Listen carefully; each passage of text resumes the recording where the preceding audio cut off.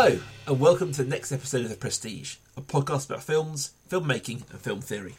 Each week we'll focus on a particular movie chosen by one of us and let a theme develop out from a review or discussion of that and see where it takes us. And as always, we'll end with some recommendations based on this week's films, based on the themes, based on discussions. Be always open by introducing ourselves. So who are we?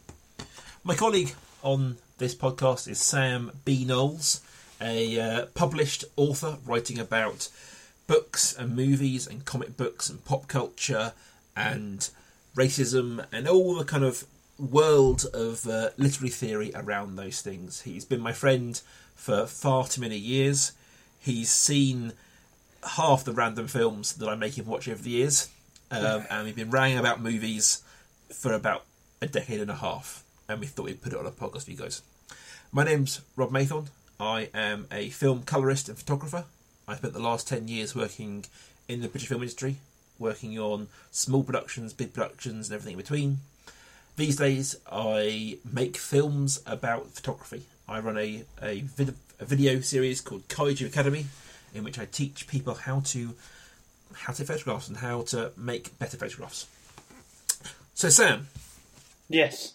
This week's film, Looper. Set in 2044, Looper deals with the subject of hired killers who dispose of targets sent from the future, 2074, via the highly illicit medium of time travel, which has been invented in 2074 but is only used by criminals.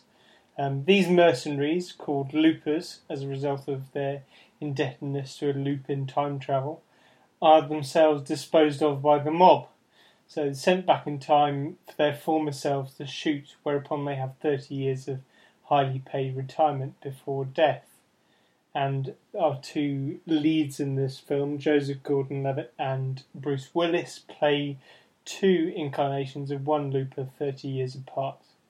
Now, I really like this film, and in order to like it, there is a massive suspension of disbelief involved, and I would encourage none of you to focus too... Don't focus too much on the plot, because the required suspension of disbelief becomes too much and the whole film comes crashing down. But this is the basic setup. Joseph Gordon-Levitt, Bruce Willis are two incarnations of a looper. They encounter Emily Blunt, who is living as a single mother with her only son. And the movie goes from there. So, Rob, your thoughts? I saw Looper at the cinema when it first came out. Being both a fan of the director and its two main stars, it was right up my alley. And it didn't disappoint. I think Sam's right that if you poke too hard at the underlying logic of it, it tends to fall apart. But I would say that's true for almost every time travel film out there. Because time travel essentially is a fantasy construct, we haven't got hard and fast rules of how it works. And unlike something like, I don't know, warp travel from other films, where we can go, well, these are the rules, time travel is so far out of our world that you can't do it. So I'm happy to suspend that disbelief, shall we say. I think the film, from a sort of design and production stance, did great work. It really felt like, 20 years from now, 30 years from now. In that it didn't feel like Star Trek, it didn't feel like we're living a whole new world, it didn't feel like Tomorrowland. It felt like a slightly worse and slightly more advanced version of today. And I kind of like that. It felt like it was kind of that Minority Report style near future rather than future tech. Yes. Yeah. I think that the two main guys who do carry the film very much, Joseph Gordon-Levitt, Bruce Willis, both playing Joe. I think they're both really good actors. I think both did really well here. They did a lot of prosthesis work on Joseph to make him look more like Bruce. And at times I found that a bit distracting. Right. Because it's that strange suspension of disbelief we have in a film where you can look at someone and go, well, yeah, they're a doctor, they're a scientist, they're an astronaut. And we believe that. But I kept looking at Joseph Gordon-Levitt and going, you don't look like that. No. And I don't know whether it's just the prostheses aren't as amazing as they have been in other films, but I just kind of at times didn't buy that. And I think he did a great work of kind of having a similar mannerisms. He felt acting-wise and style-wise and character-wise, he nailed that whole Bruce Willis style very well. But sometimes the hair and the makeup kind of knocked me out of that a little bit. I thought Bruce Willis was great. He had that kind of that, what he does, he has that grizzled, old, I've seen it all, world-weary, but also felt like he could do the things he does in this film. He isn't a good guy in the film, despite everything that happens to him, and his intentions very much are honourable, but he isn't a good guy and he doesn't do good things. But you felt like he knew he wasn't doing good things. Yeah. And there wasn't any glee in it, there wasn't any kind of... There was remorse and there was acceptance that he knew he was doing bad things, but he saw the end goal. I love Emily Blunt. I've got time with that woman. I think she's amazing and she lifts everything I like in it.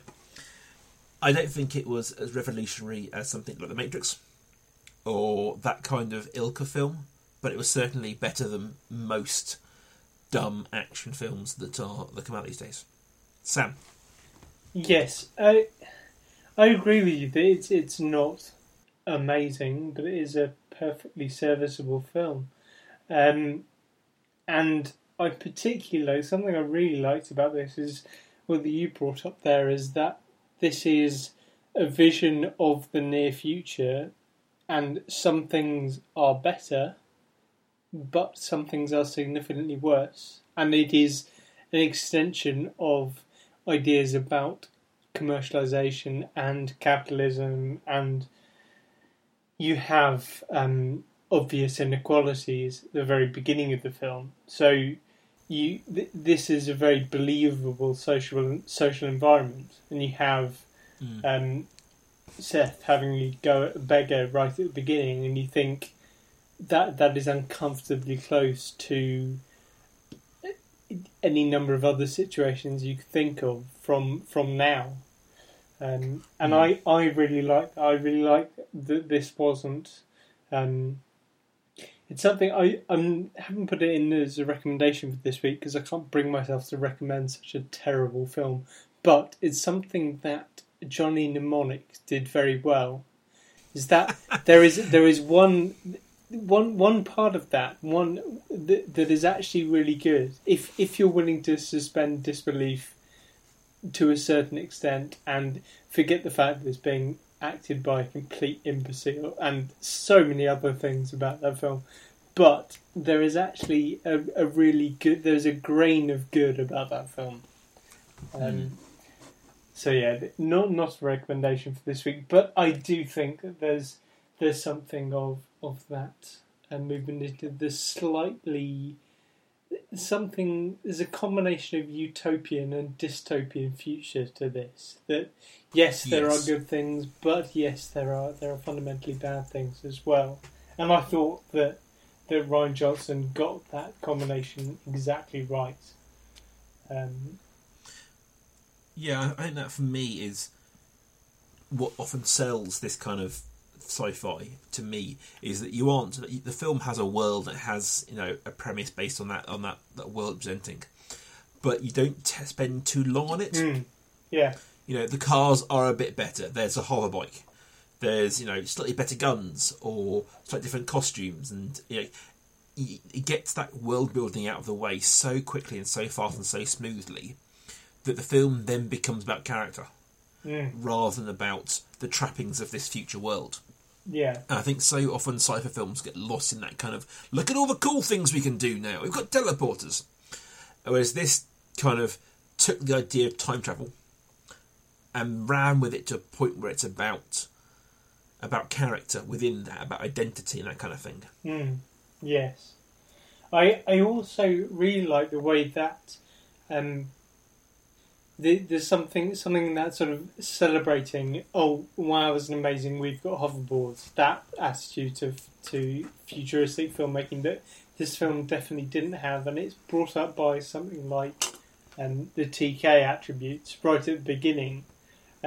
the focus on telekinesis has it's only really sad people use it to chat up girls in clubs, and that is it's just a matter of course. It's what happens right at the beginning of the film.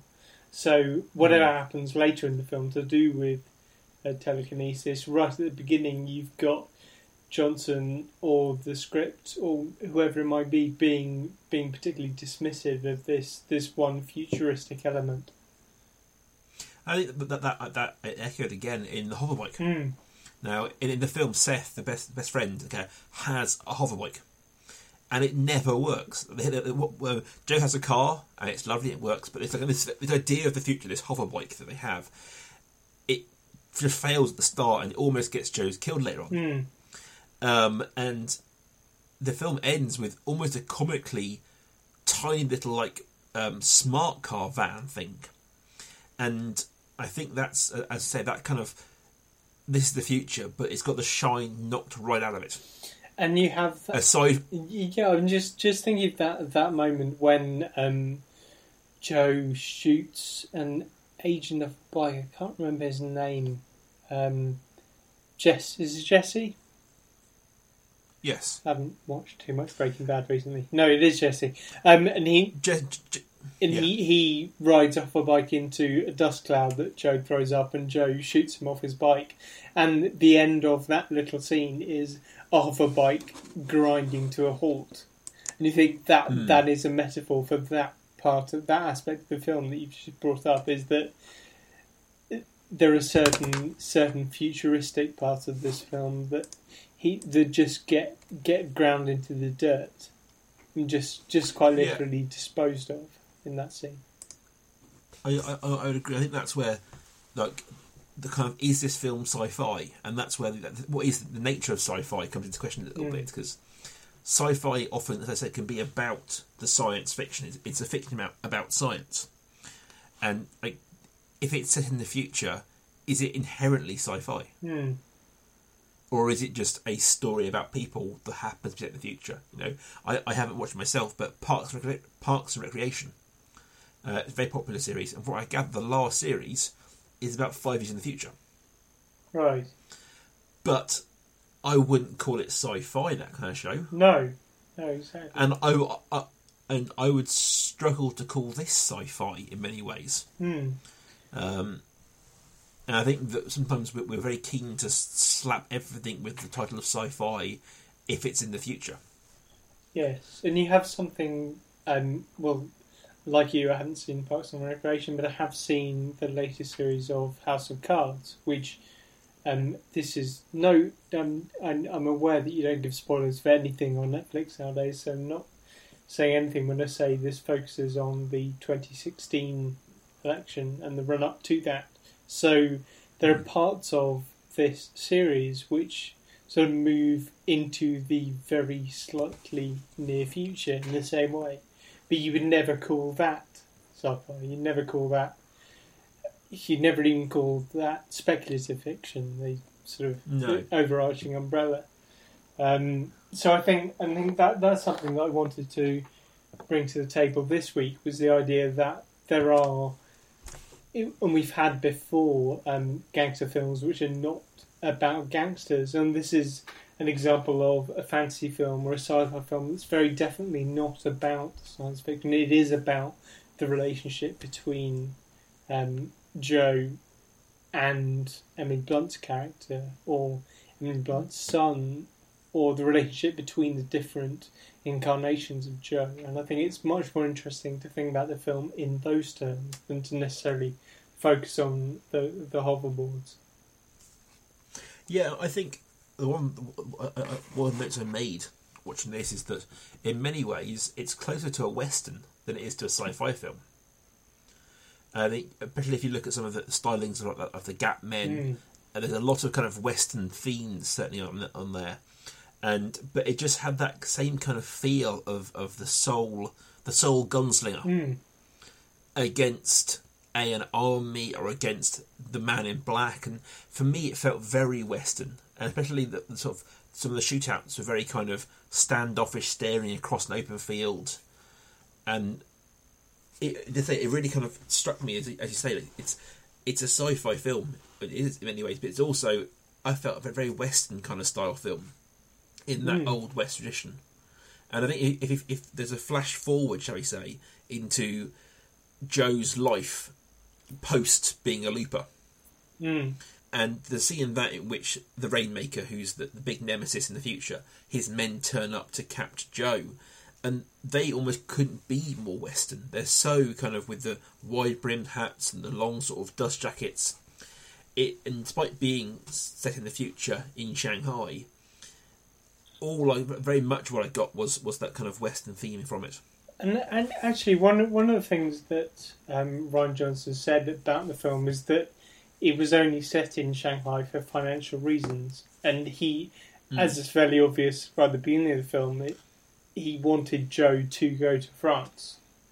Yes, and there is that sense that there's a return to Europe, and maybe there's a sort of return to sort of quite self-consciously European filmmaking about it. That he didn't want to go into the future in Shanghai. He definitely wanted to go back to quote unquote the old world.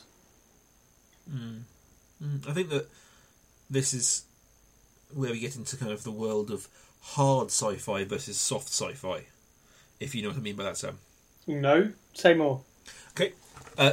In a very loose term, hard sci-fi is the fiction of science. So hard tends to be military sci-fi. Right. Yes. It tends to be much more focused on the harshness of science and technology and that kind of thing. And it tends to, within a certain world, play by realistic rules. So the idea being that the science, whilst being fantastical in its own way, is rooted in some kind of science. So in a literary way, things like Kim Stanley Robinson's Red Mars and that kind of 80s sci-fi is very hard sci-fi. It's all about what would really happen. Right. If we went to Mars, how would we do it? Really, how would we do it? And obviously there are inventions of narrative to keep it interesting, but hard sci-fi is more concerned with the realities of science. Right. Hard sciences in that kind of academic way. Soft sci-fi is much more about the kind of everything around that. So, I mean, the great distinction would be Star Trek versus Star Wars. Okay. Star Trek, whilst it does flirt with being softer at times, is probably more hard sci-fi. In that there are theories behind why warp travel works and how phases work, and there is a hard science behind everything that happens, even if it is fantastical. Star Wars is laser swords and Jedis. And there isn't a hard science behind what happens on the screen. No. If you see what I'm saying.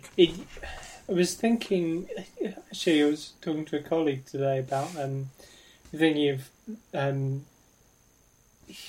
literary and cultural examples of various tropes, and we were thinking about how something like Star Wars is very Shakespearean, and we were trying to think of it in Shakespearean terms. This sounds a less interesting conversation than it was, but there is something in that you can take Star Wars and, well, it's been, you can hear it say described as a space opera, as a soap opera set in space, and it's just a timeless story taken and transplanted into this particular arena, wherever this story comes from. Yeah, I think that's kind of a nice way of looking at it in many ways. And I think that there's this film, like, I think it's kind of sits somewhere between the two, because as we said, it isn't about the science. And I think there are a few paradoxes in it, and there are some things that are, whether they work in the world of causality and time travel, I don't know. But it does have rules within itself, and it does tend to stick to those rules. So yeah. I wouldn't be sure where to put it down, because it does feature telekinesis. but it is presented as like a random mutation in the populace rather than anything more. And I think that's what it kind of sticks in the kind of like whether it is hard or soft sci-fi. If we do, even if we want to put it in sci-fi at all. Yeah. I wonder, actually, and this is something that's come to me just now, but I wonder whether there's a movement from one to the other, whether one of the two is becoming more. I don't know. Is it something to do with the way we think about the world now, that we're more prepared to look at the world in terms of hard sides? I think yes. I think that there's.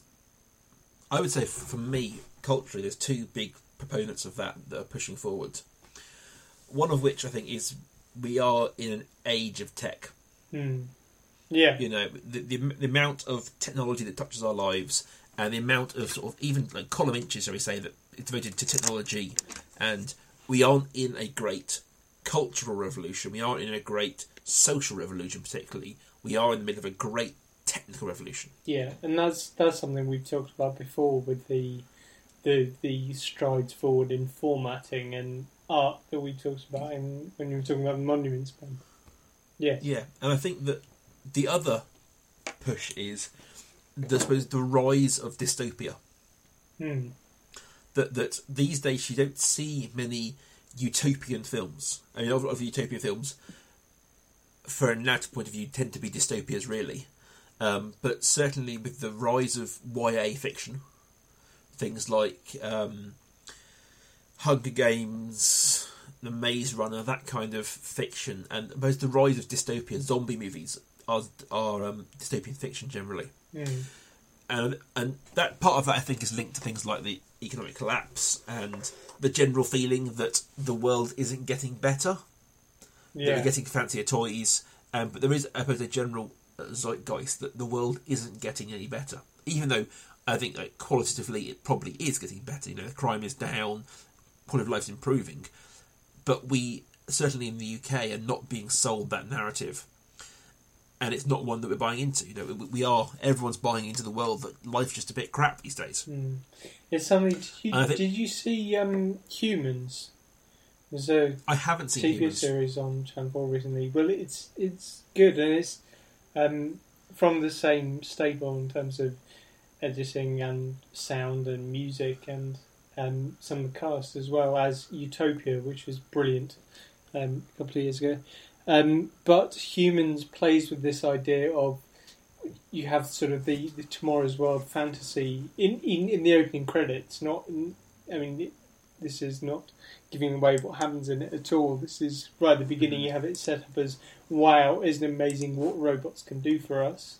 And that's the narrative that's presented right at the beginning. And the whole program is about, well, what happens when something else happens to these robots, to humans, to the relationship between man and human, between robot and human. So. Yeah, I think that's why kind of the rise of the dystopian and the hard sci-fi, and why we're more in a hard sci-fi era right now. I mean, there's a film coming out that's been trailed a lot called The Martian. Yes, yeah. And I've based on the book, and the book is straight up hard sci-fi. It's infamous for being he's made one leap in technology, which is that spacesuits are easy to get in and out of. You can do it yourself, and that is the only leap in technology that he's made. Everything else in that book is all real science. Right. Okay. And it's had great plaudits because of that. And I do think we're in that kind of era. Space travel is, we are currently reaping the harvest of the 15-year ago boom in space travel. Because now we're seeing Pluto and landing on comets and that kind of thing. And I do think that there is a rise in that kind of hard sci-fi currently. The only other thing that kind of kicked out to me, which is moving away from the science fiction thing a little bit, is the idea of identity that the film plays with. How do you mean? Because we've got these two Joes, which essentially are the same person, but also different people. They are different people in life, but their interaction sends them down different routes. But you get the old Joe suddenly having memories of new Joe, or young Joe, And there's interesting ideas, I think, around who are you the sum of your actions, the sum of your thoughts? If old Joe starts taking on the memories of young Joe, is he a different person? You know, I think that the film, between those two characters, has some interesting things to say about identity, and especially the idea of sort of fate, because of the whole predestination of the Rainmaker and that kind of world, and the idea of this loop. It's in the loop of time and causality that they try and break, shall we say. That there is this idea of who are people? Are we predestined to do certain things? Is time a flat circle? Like, what the film, I think, is asking some interesting questions under the layer of this action film about what it means to be a person, if you look at that on a longish timeline. Can you stop talking now, because my head hurts? Sorry. Yeah, no, I see what you mean, and also it's not just Joe, not just the identity of the protagonist. It's the identity of the Rainmaker as well, and well, that you even get that in his name, which, if you haven't seen it written down, the notes I was jotting down as I went, I heard it as Rainmaker, as in your reign on this earth, and it was sort of a world building thing about him, and he was constructing his dominion. So that's what I heard it as, and I think that's something that the film encourages you to think, and it goes on, and you find out that actually it's Rainmaker in terms of sort of making the crops grow, and that's an interesting thing to think about in itself, given that you see Emily Blunt starting up a machine to water the fields right at the beginning. So you have a primitive, sort of primitive crop duster, but actually it's a leap forward in technology. But you have that within the character of the Rainmaker himself. You have this. Well, are we talking about worlds being built here, or are you talking about something to do with harvesting, to do with reaching back to the previous time? And I think that's, like you said, that's something that the director plays with in an interesting way. And I think that there's looking beyond the two main. I think if you can look at the film, almost every character in it has two identities. You've got Sarah, Emily Blunt's character, who is this kind of farm girl, stay-at-home mum, but you learn was previously a city party girl. You've got Piper Perabo, who plays a stripper and a single mum. Obviously, the two versions of Joe.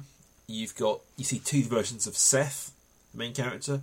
You've got Kid Blue, who is the sort of the one-footed Gap man, who's desperately trying to be someone he isn't. I think there's a lot, and even in the main character of Abe, who is a guy sent from the future to run the Loopers, he clearly has the two lives of the future and the now. And I think that a lot of the film does kind of has ideas of duality, of the identity isn't a fixed point, that you can have more than one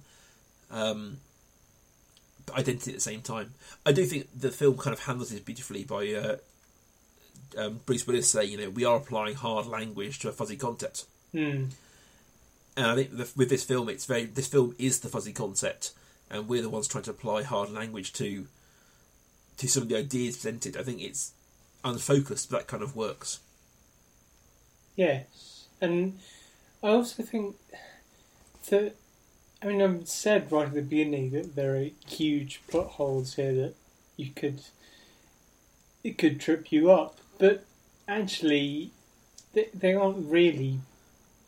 This isn't really a problem if you go with the film and if you go with this idea of a fuzzy concept, and it's an interesting exploration of the relationship between the now and the future, and the passage of time, and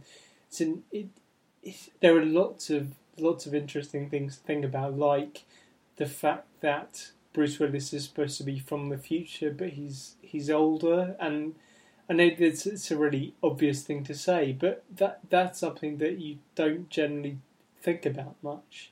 You don't think about the passage of time, and it's not something that's brought to our attention very much. And he comes from the future, and yet he is this character's past in a way. And the future feels old.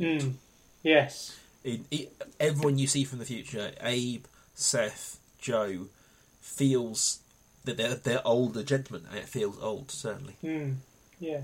So, Sam, any recommendations based off this week's film? Well, yes, I had a few. I'm going to get rid of that one because instead I'm going to recommend one that came to mind when you mentioned westerns, and I really think a good companion film to this is Butch Cassidy and Sundance Kid, because particularly the end of Looper, I suppose, and the end of Butch Cassidy, and the way it plays the idea of someone existing and not existing in this film, Looper. But I think that Butch Cassidy would be a good one to go back to. And my other more obvious one is I'm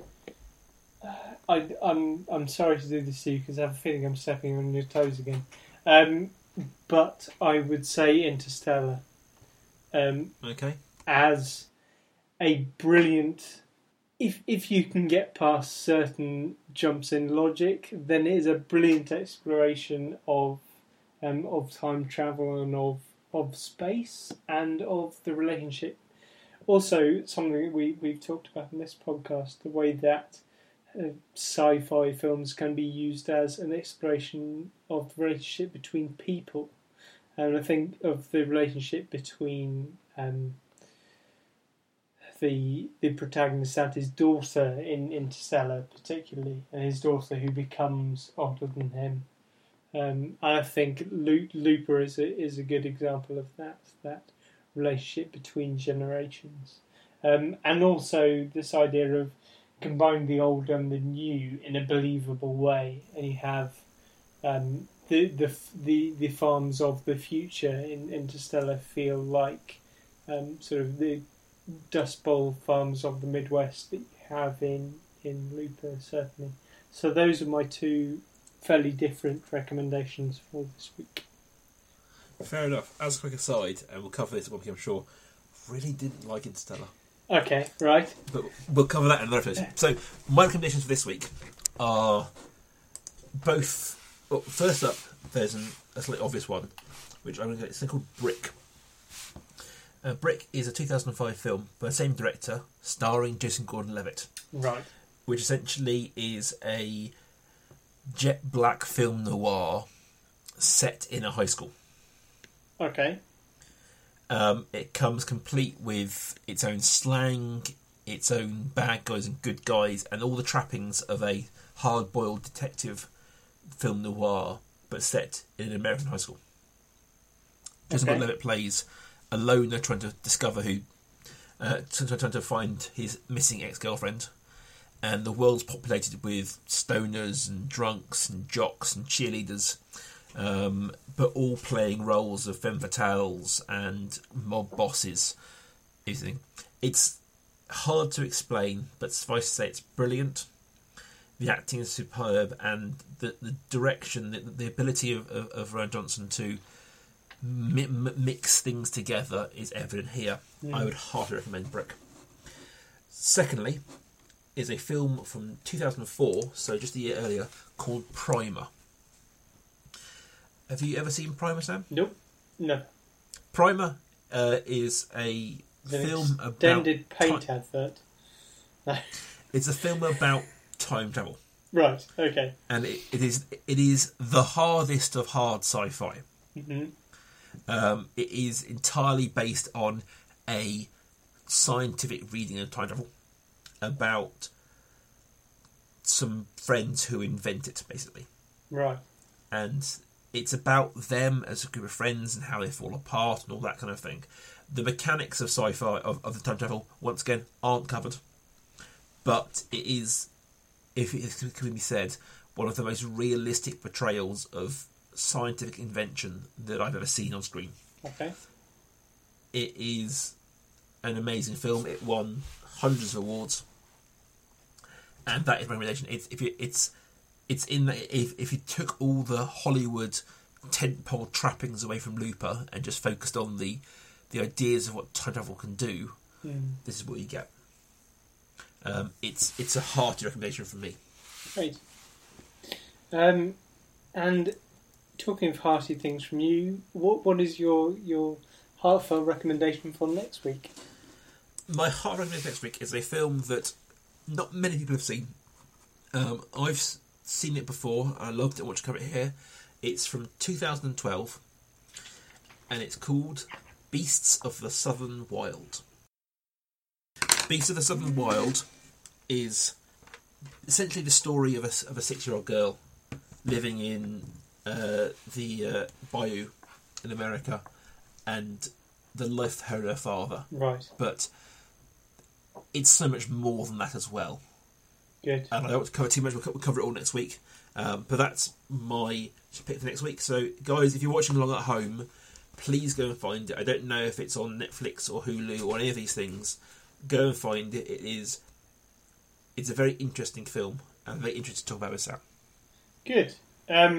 It was one that I meant to see at the time and was annoyed that I didn't. So I'm pleased that we get a chance to talk about it. And I will spend the week practicing saying Convention Wallace. Yes. Alternatively, I'll just record myself saying it once. If you would like to get hold of us, please do on Twitter @Prestige Podcast or me @life_academic. Or me @Rob Kaiju. And please don't forget to give us a thumbs up, recommendation, like on iTunes, SoundCloud, however you listen to the podcast. It's greatly appreciated, and we do want to get to as many people as possible. So thanks, guys, and we will see you all back here next week. Bye.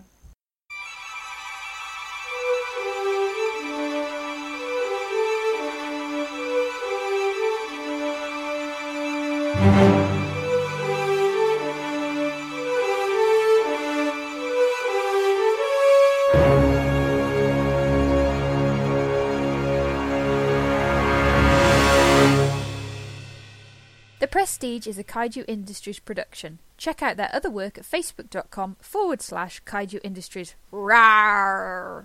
Arg.